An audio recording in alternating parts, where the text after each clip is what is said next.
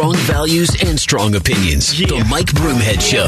KTAR News, 92.3 FM, and the KTAR News app. All right, a quick reminder, the Innings Festival is back. The two-day music festival featuring Green Day, Eddie Vedder, Weezer, The Offspring, and so much more returns to Tempe Beach Park February 25th and 26th. Head over to the contest page at KTAR.com for complete details and your chance to win tickets. President Biden made an important trip, and I do think it was an important trip, to Kyiv. I went down some of the history just in my memory of things that were done by U.S. presidents that were largely symbolic, but also were necessary. President Reagan and the trip he made to the Berlin Wall, for those of you that don't remember that was such a huge occurrence when the wall between East and West Berlin was eventually brought down, the Soviet Union and the falling of the Soviet Union in the end of the Cold War. It was an incredible experience. The president then, Reagan, also his standing with Poland. I mentioned that earlier as a time when there were the people of Poland going through a time of becoming a democracy, and the president stood with them. Not only did he stand with them as a country, and the President Reagan putting a candle in the window of the White House saying we stand with the Polish people, but he also formed an alliance with the Pope, because the Pope was from Poland at the time. And so there was a lot of symbolism in these things. When we know that President Obama and both President Obama and President Bush, talking about George W. Bush, made trips to visit the troops in Iraq. There was that famous trip that was kept so quiet until the president of the U.S. was on the ground. And there was actually a funny story that the president told publicly, so I guess I can tell it. In Bush, I remember being at an event with him, and he told the story that the Secret Service, that trip was kept under wraps so well that nobody knew that he was leaving his ranch in Crawford, Texas, including some of the people that were on the detail. And so they lost him. They thought they had lost the president, and they were about ready to set off alarms and try to figure out how they lost the president. But he actually was on a plane heading toward Iraq. That was a big, significant, symbolic deal for the president to walk into that room with the troops just exploding in cheers.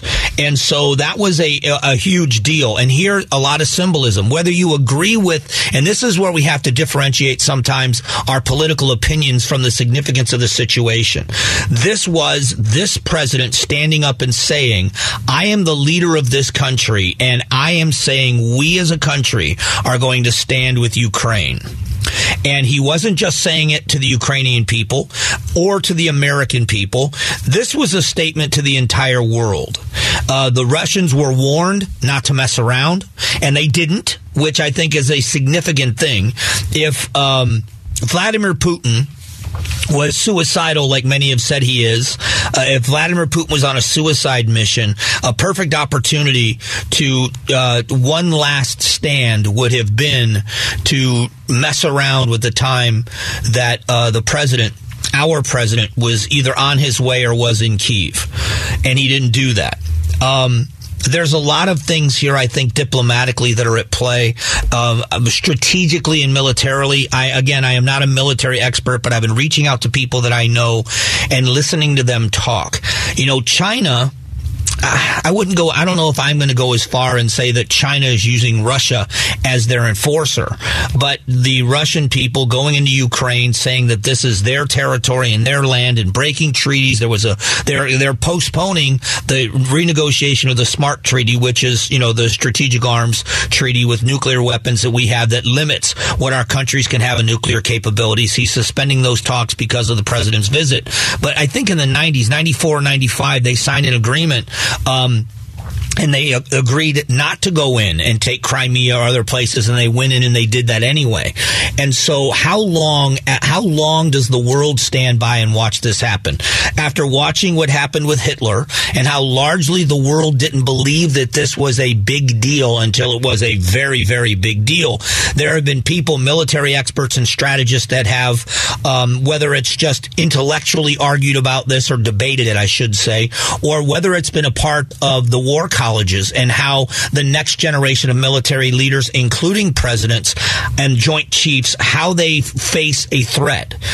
The questions about, had the world intervened with Adolf Hitler sooner than they did, would it have saved lives in a long time in that war? And that's a question you wrestle with, is when is it time to intervene? But we're watching very closely what he's doing. There are many people that believe he won't stop at Ukraine, that he will go into Poland. But and I think it's because he desperately wants the Soviet Union back. I think that for him, that was as patriotic as it gets. Again, I remember the Cold War. We all do. We all remember what it was like to watch the U.S. face off against the USSR. And I mean, the Rocky movie I think it was Rocky V, where he fought the Russian and they were the demons. Look at Red Dawn. They were they were our adversaries. And so if we had lost that war, if the United States had fallen apart, if we had lost World War II and, everybody west of the Mississippi was speaking Japanese and everybody east of the Mississippi was speaking German, we would have felt a lot differently about that. And Vladimir Putin, now that he's running that country, I think desperately would love to see the rise of the Soviet Union as much as he would like to see the fall of the United States. The Chinese, I think, are a lot more calculating. I think the Chinese see this as they're watching us. We've admitted, our president has said, we are depleting our armament. We are depleting our weapons of war. We are depleting what's necessary, if needed, to defend ourselves. And what about what's going on with Taiwan? Is China going to go in? What if they wait until we're at a place where we can't fight on two fronts, whether we actually have troops there or we're sending in supplies to defend there, like we're doing with Ukraine? These are all questions that are way above my pay grade. But it's questions the American people have a right to know. If the President of the United States is going to, or was going to, and is still continuing to supply what's needed for this war with the Ukrainians to stand up against the Russians. And we've increased. First, we sent a small amount. Then we were sending bullets. If you remember, we were sending bullets and we were sending small caliber arms. And then we were selling larger armament. And we were sending missiles. And we were sending howitzers. And we were sending armored vehicles. And then we're sending tanks. And we have done this incrementally. The president has gone short of saying we're going to send F-16s. And I'm not advocating necessarily that we do that. I'm asking the question that why are we doing this incrementally? If we are standing strong, if the President of the United States is standing in Kyiv, in the President's Palace or whatever it's called there, standing there next to the President of Ukraine and saying, we stand with Ukraine and we are going to do what we can to make sure you're victorious, what is holding them back from giving them what they need to defend themselves and push back this threat? Why is it done incrementally? I don't know the answer to that question, but the American people do have a right to know what is the limit, how much longer are we going to go, and how does it affect the U.S.'s ability to defend itself? And I think he needs to do a better job. Matter of fact, I will tell you, I know he needs to do a better job of filling in those blanks. Coming up in a moment, I talked about this earlier. I want you to hear it again, though. If you missed it, I hope you'll stick around, because the President of the United States talking about the budget, Social Security, and Medicaid, and Senator Biden talking about the exact same topic years ago and how completely different they are. All that's coming up here in just a moment.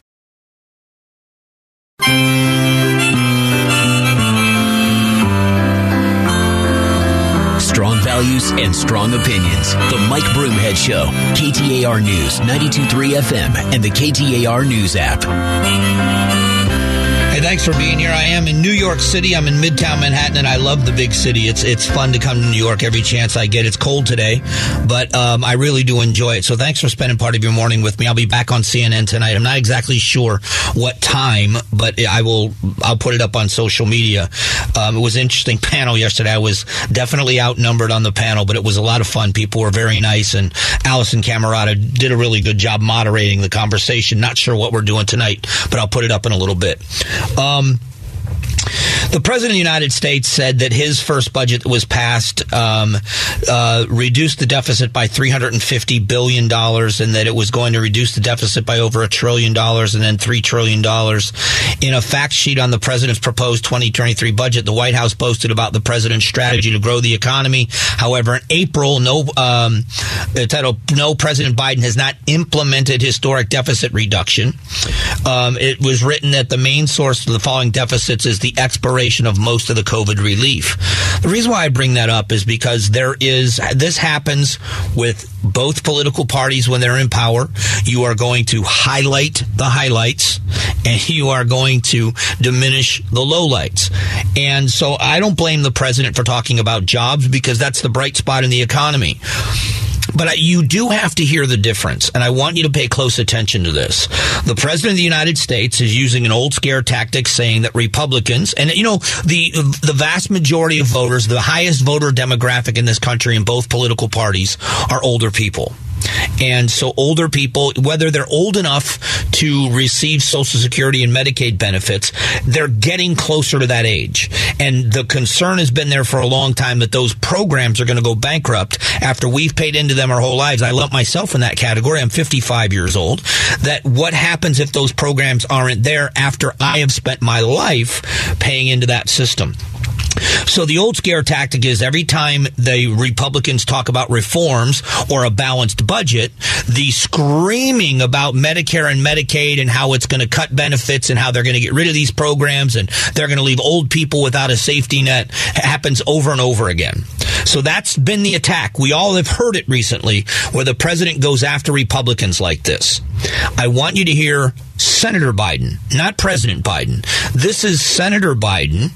What he proposed, listen to how many times he says he proposed it. When he proposed a spending freeze to balance the budget, what did he propose cutting spending on? Listen to this. When I argued that we should freeze federal spending, I meant Social Security as well. I meant Medicare and Medicaid. I meant veterans benefits. I meant every single solitary thing in the government.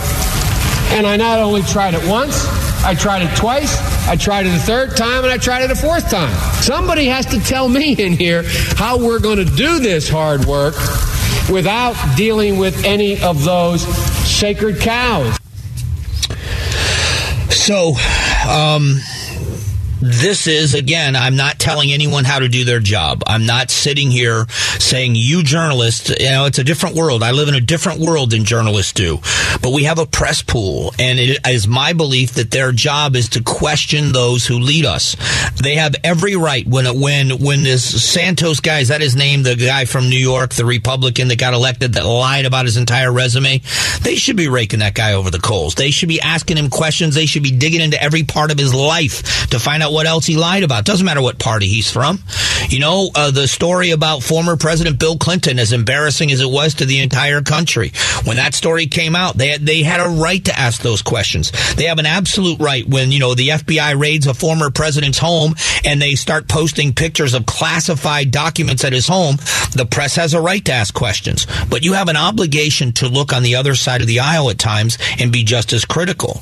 When this president, and if I can, in doing a local radio show in Phoenix, Arizona, if I can, in a moment's notice, find that clip on Twitter, it's available to everyone. Where is the criticism and the questioning of the political football? Because all Americans should be concerned about this. This president ran and said, I'm a Democrat, but I will be a president for all Americans. This is the same gamesmanship we've seen from both sides of the aisle for decades.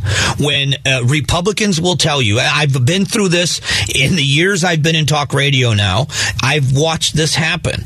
When Barack Obama was running for office, we were told if Barack Obama wins, it's going to be the demise of America. After the first 4 years of Barack Obama, we were told by my Republican colleagues and friends, we were all told that if Barack Obama gets reelected, he's going to destroy America from the inside out. It will never be the same again, and we'll never recover. We'll never get our country back.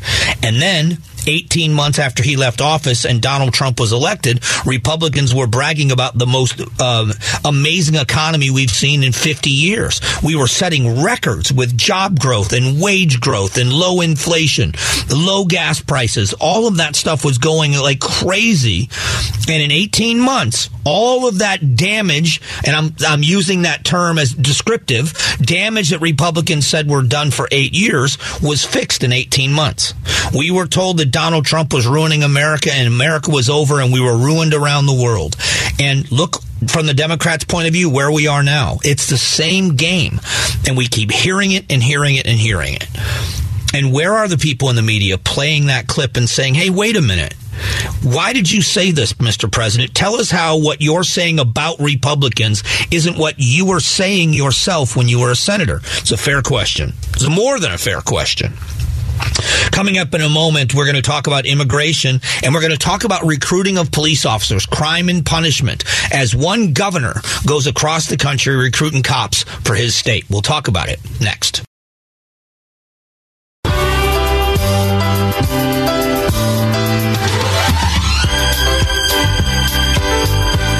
Strong values and strong opinions. The Mike Broomhead Show. KTAR News, 92.3 FM, and the KTAR News app. Hey, thanks so much for being here. Appreciate you spending some time.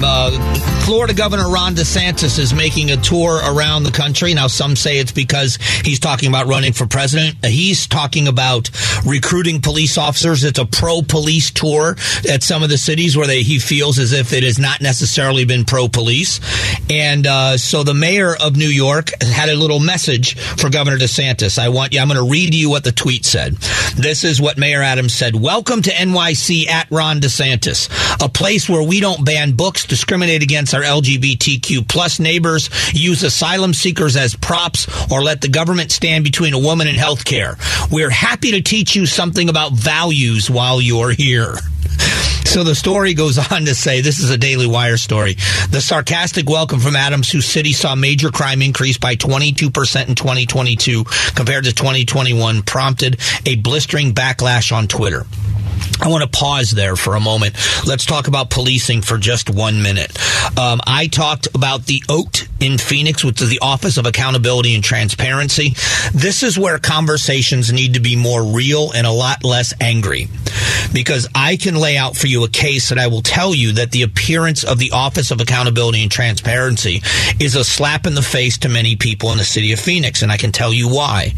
It's because it was during the time of the Defund the Police movement, which has been completely debunked as a failure. I'm not saying that the ideas and what they wanted to accomplish were a failure. The way they were going to get them is a failure. Less police officers means more crime, which means less time for proactive policing, less time for training, and less time for what you want to accomplish in your communities. Period. That's just the way it is. But during this time of defund the police, there was a major distrust of law enforcement as a profession around the country. A major distrust.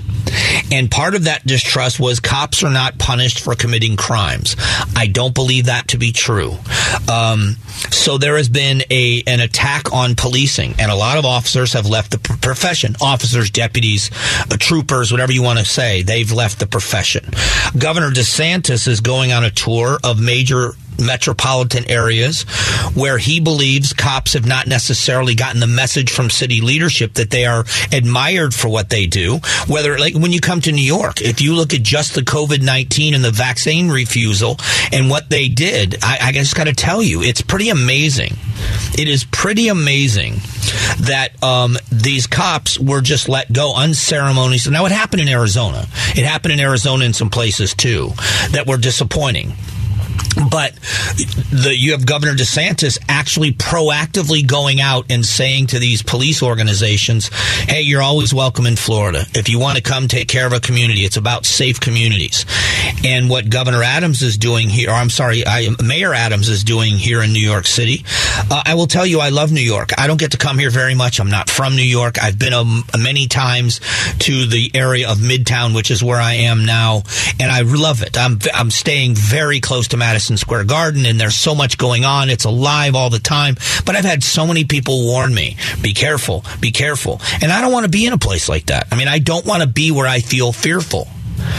I don't like it. None of us do. And you have to look at what's going on in cities like Seattle and cities like Portland and LA and San Francisco and Chicago, all well-intentioned as they might have been. But the failure of success, the lack of success, is amazing. When he says we don't use asylum seekers as props, but he wanted to bust them out of the city himself.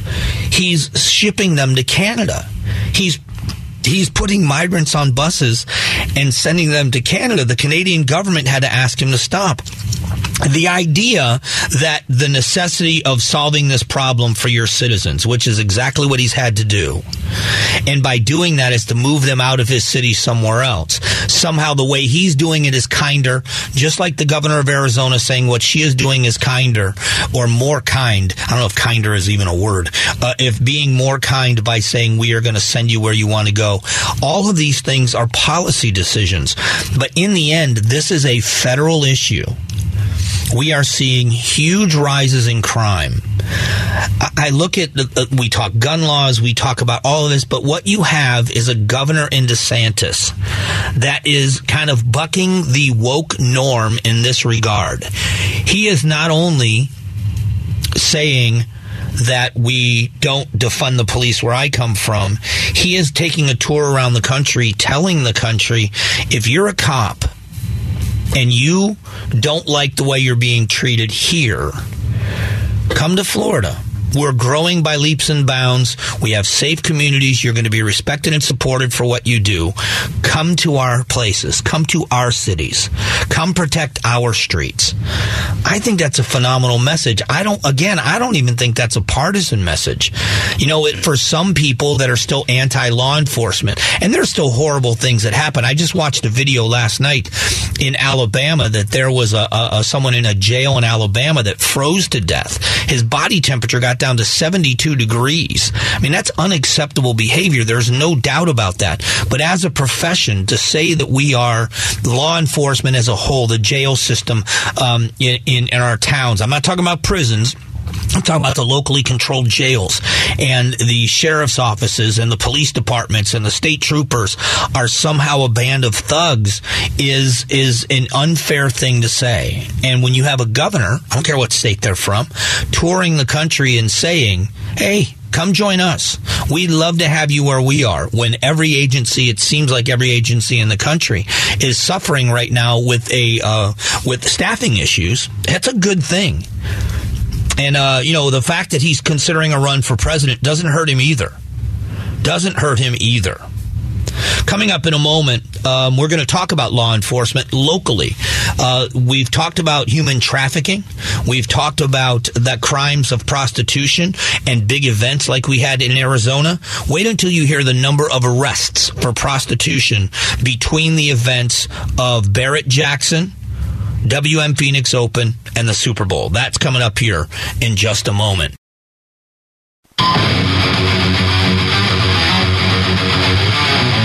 Strong values and strong opinions. The Mike Broomhead Show. KTAR News, 92.3 FM, and the KTAR News app. Hey, thanks for being here. As always, I appreciate you spending some time with the show. Here is a local story, as we were just talking about policing and the fallout of things. And when you focus on certain things, they make a big difference. Now, this is over at KTAR.com. You can read the story. Over 300 human trafficking and prostitution arrests during a 2-week stretch saw in Metro Phoenix hosting the Super Bowl, WM Phoenix Open, and Barrett-Jackson, along with other car auctions. The multi-agency operation was conducted, from January 30th to February 11th and was created to deter prostitution-related activity here in the Valley. The priority of these operations, here is a quote from Phoenix PD. The priority of these operations was to identify and recover juveniles or adult victims of human trafficking as it is related to fraud, forced or coercion, as well as to provide victim outreach. There were a total of 348 arrests. 48 of them were felonies. Of the 300 misdemeanors, 120 people were arrested for soliciting prostitution. Listen to how disturbing this is. 5 child victims and an adult victim were rescued as a result of the operation. Nearly 25 organizations participated in this during a 2-week period. Officials warned of human trafficking and prostitutions in the months leading up to the Metro Phoenix hosting one of the busiest stretches of large-scale events in history. Barrett-Jackson went on from January 21st to the 29th. The WM Phoenix Open February 9th through the 12th, and the Super Bowl was played on February 12th, but we know that the NFL experience was going on along with that as well. My point here is we understand, I talk about it all the time, public safety, and I'm going to start trying to change the way I say this. Public safety is understaffed. I'm talking about fire and rescue, along with police departments, sheriff's departments, and the highway patrol, or DPS. And in spite of that, we saw amazing cooperation along with federal authorities and making sure that all of those events went off in relative safety for the attenders and for the people that were in town for them. At the same time, they were keeping the streets safe in their relative or in their individual cities, along with their partners from the sheriff's department and DPS being county and statewide. And in addition to that, the special detail looking for people who are vulnerable. As I've said before, these predators, I don't care what they are preying upon. I don't care if it's, in this case, it's child trafficking, or if it's drug trafficking, or if it's a carjacking, or whatever it is. A predator's mindset is different than ours, where you and I would see someone in a vulnerable position. We would react in a way that says, I want to protect this person, or at least do my best to make sure no one harms them. Predators see that as an opportunity. And here you've got children being preyed upon. So kudos to Phoenix PD, who's quoted in this, and the other agencies they worked with. And I'm sure if we were talking right now with Chief Sullivan or any of the other people on the command staff, they would never take all of the credit on their own. They would spread it out as it rightfully should be with other agencies. But this is what I'm talking about in policing, and my question always remains the same when I talk about this. What kind of city do you want? I don't care what city you live in. What kind of city do you want? You know, I'm prepared, and I hate saying this because it isn't, I don't mean to try to sound like Chuck Norris or John Wayne. I'm none of those things. I am prepared to defend myself, my home, the people I care about are innocent people. I'm as prepared as I think I can be. I don't want to. I want to live in peace. I want to live with neighbors that I trust. I want to live in a neighborhood where I feel safe walking around, driving around, going around. I want to live in a town that way. I want to know that if something does happen, that we're going to call 911 and either fire or rescue or PD is going to show up at an appropriate amount of time to help with a situation that's there. Not just for me, but for everyone. If there's a medical condition in your home, a medical emergency in your home, I want you to know, and we want to know that one of our neighbors is in a medical crisis, that it's only moments away for a fire department to get there, for rescue to get there, instead of the 10-minute response times we're seeing. When I ask what kind of cities we want, we can get distracted with a lot of the nonsense, or what we can do is, you know, that people running for office and people that are in office respond and react to the needs of the community. When the community stands up and says, kudos to you, and let's go with just Phoenix PD for a moment. They had late last year, they had a project that they were running on, a detail. They were working with ATF and other agencies, focusing on people that had illegal guns. These are people that were either modifying guns to make them illegal, they were people that were prohibited possessors and were not supposed to be in possession of firearms, or they were selling firearms illegally to people that weren't supposed to have them and they knew it. And they went out and they took those guns and they took those people off the street. Kudos to Phoenix PD for that kind of focused detail. Now you have put in your lap, down at the convention center, all of the activities with the Super Bowl. And then you have this prostitution sting, which are sometimes the most vulnerable people around us. Young women forced into these acts. I want you to think about what that would be like if it were your mother, your sister, your daughter, a woman that you just loved in your life. And it is a difficult thing to do. If we want cities that are safe, that are prosperous, that where the police are friendly with everybody in the community, you have to have enough cops on the streets to be proactive in policing, to be the best trained that's possible. We want them to be the best staffed and the best equipped. That's going to take an effort from all of us, meaning we're going to have to let the elected officials we hire and the potential elected officials we're going to hire in the next election cycle to be a part of this mindset. Public safety first is not something you put on a campaign sign. Public safety first has to be something that you really do every day.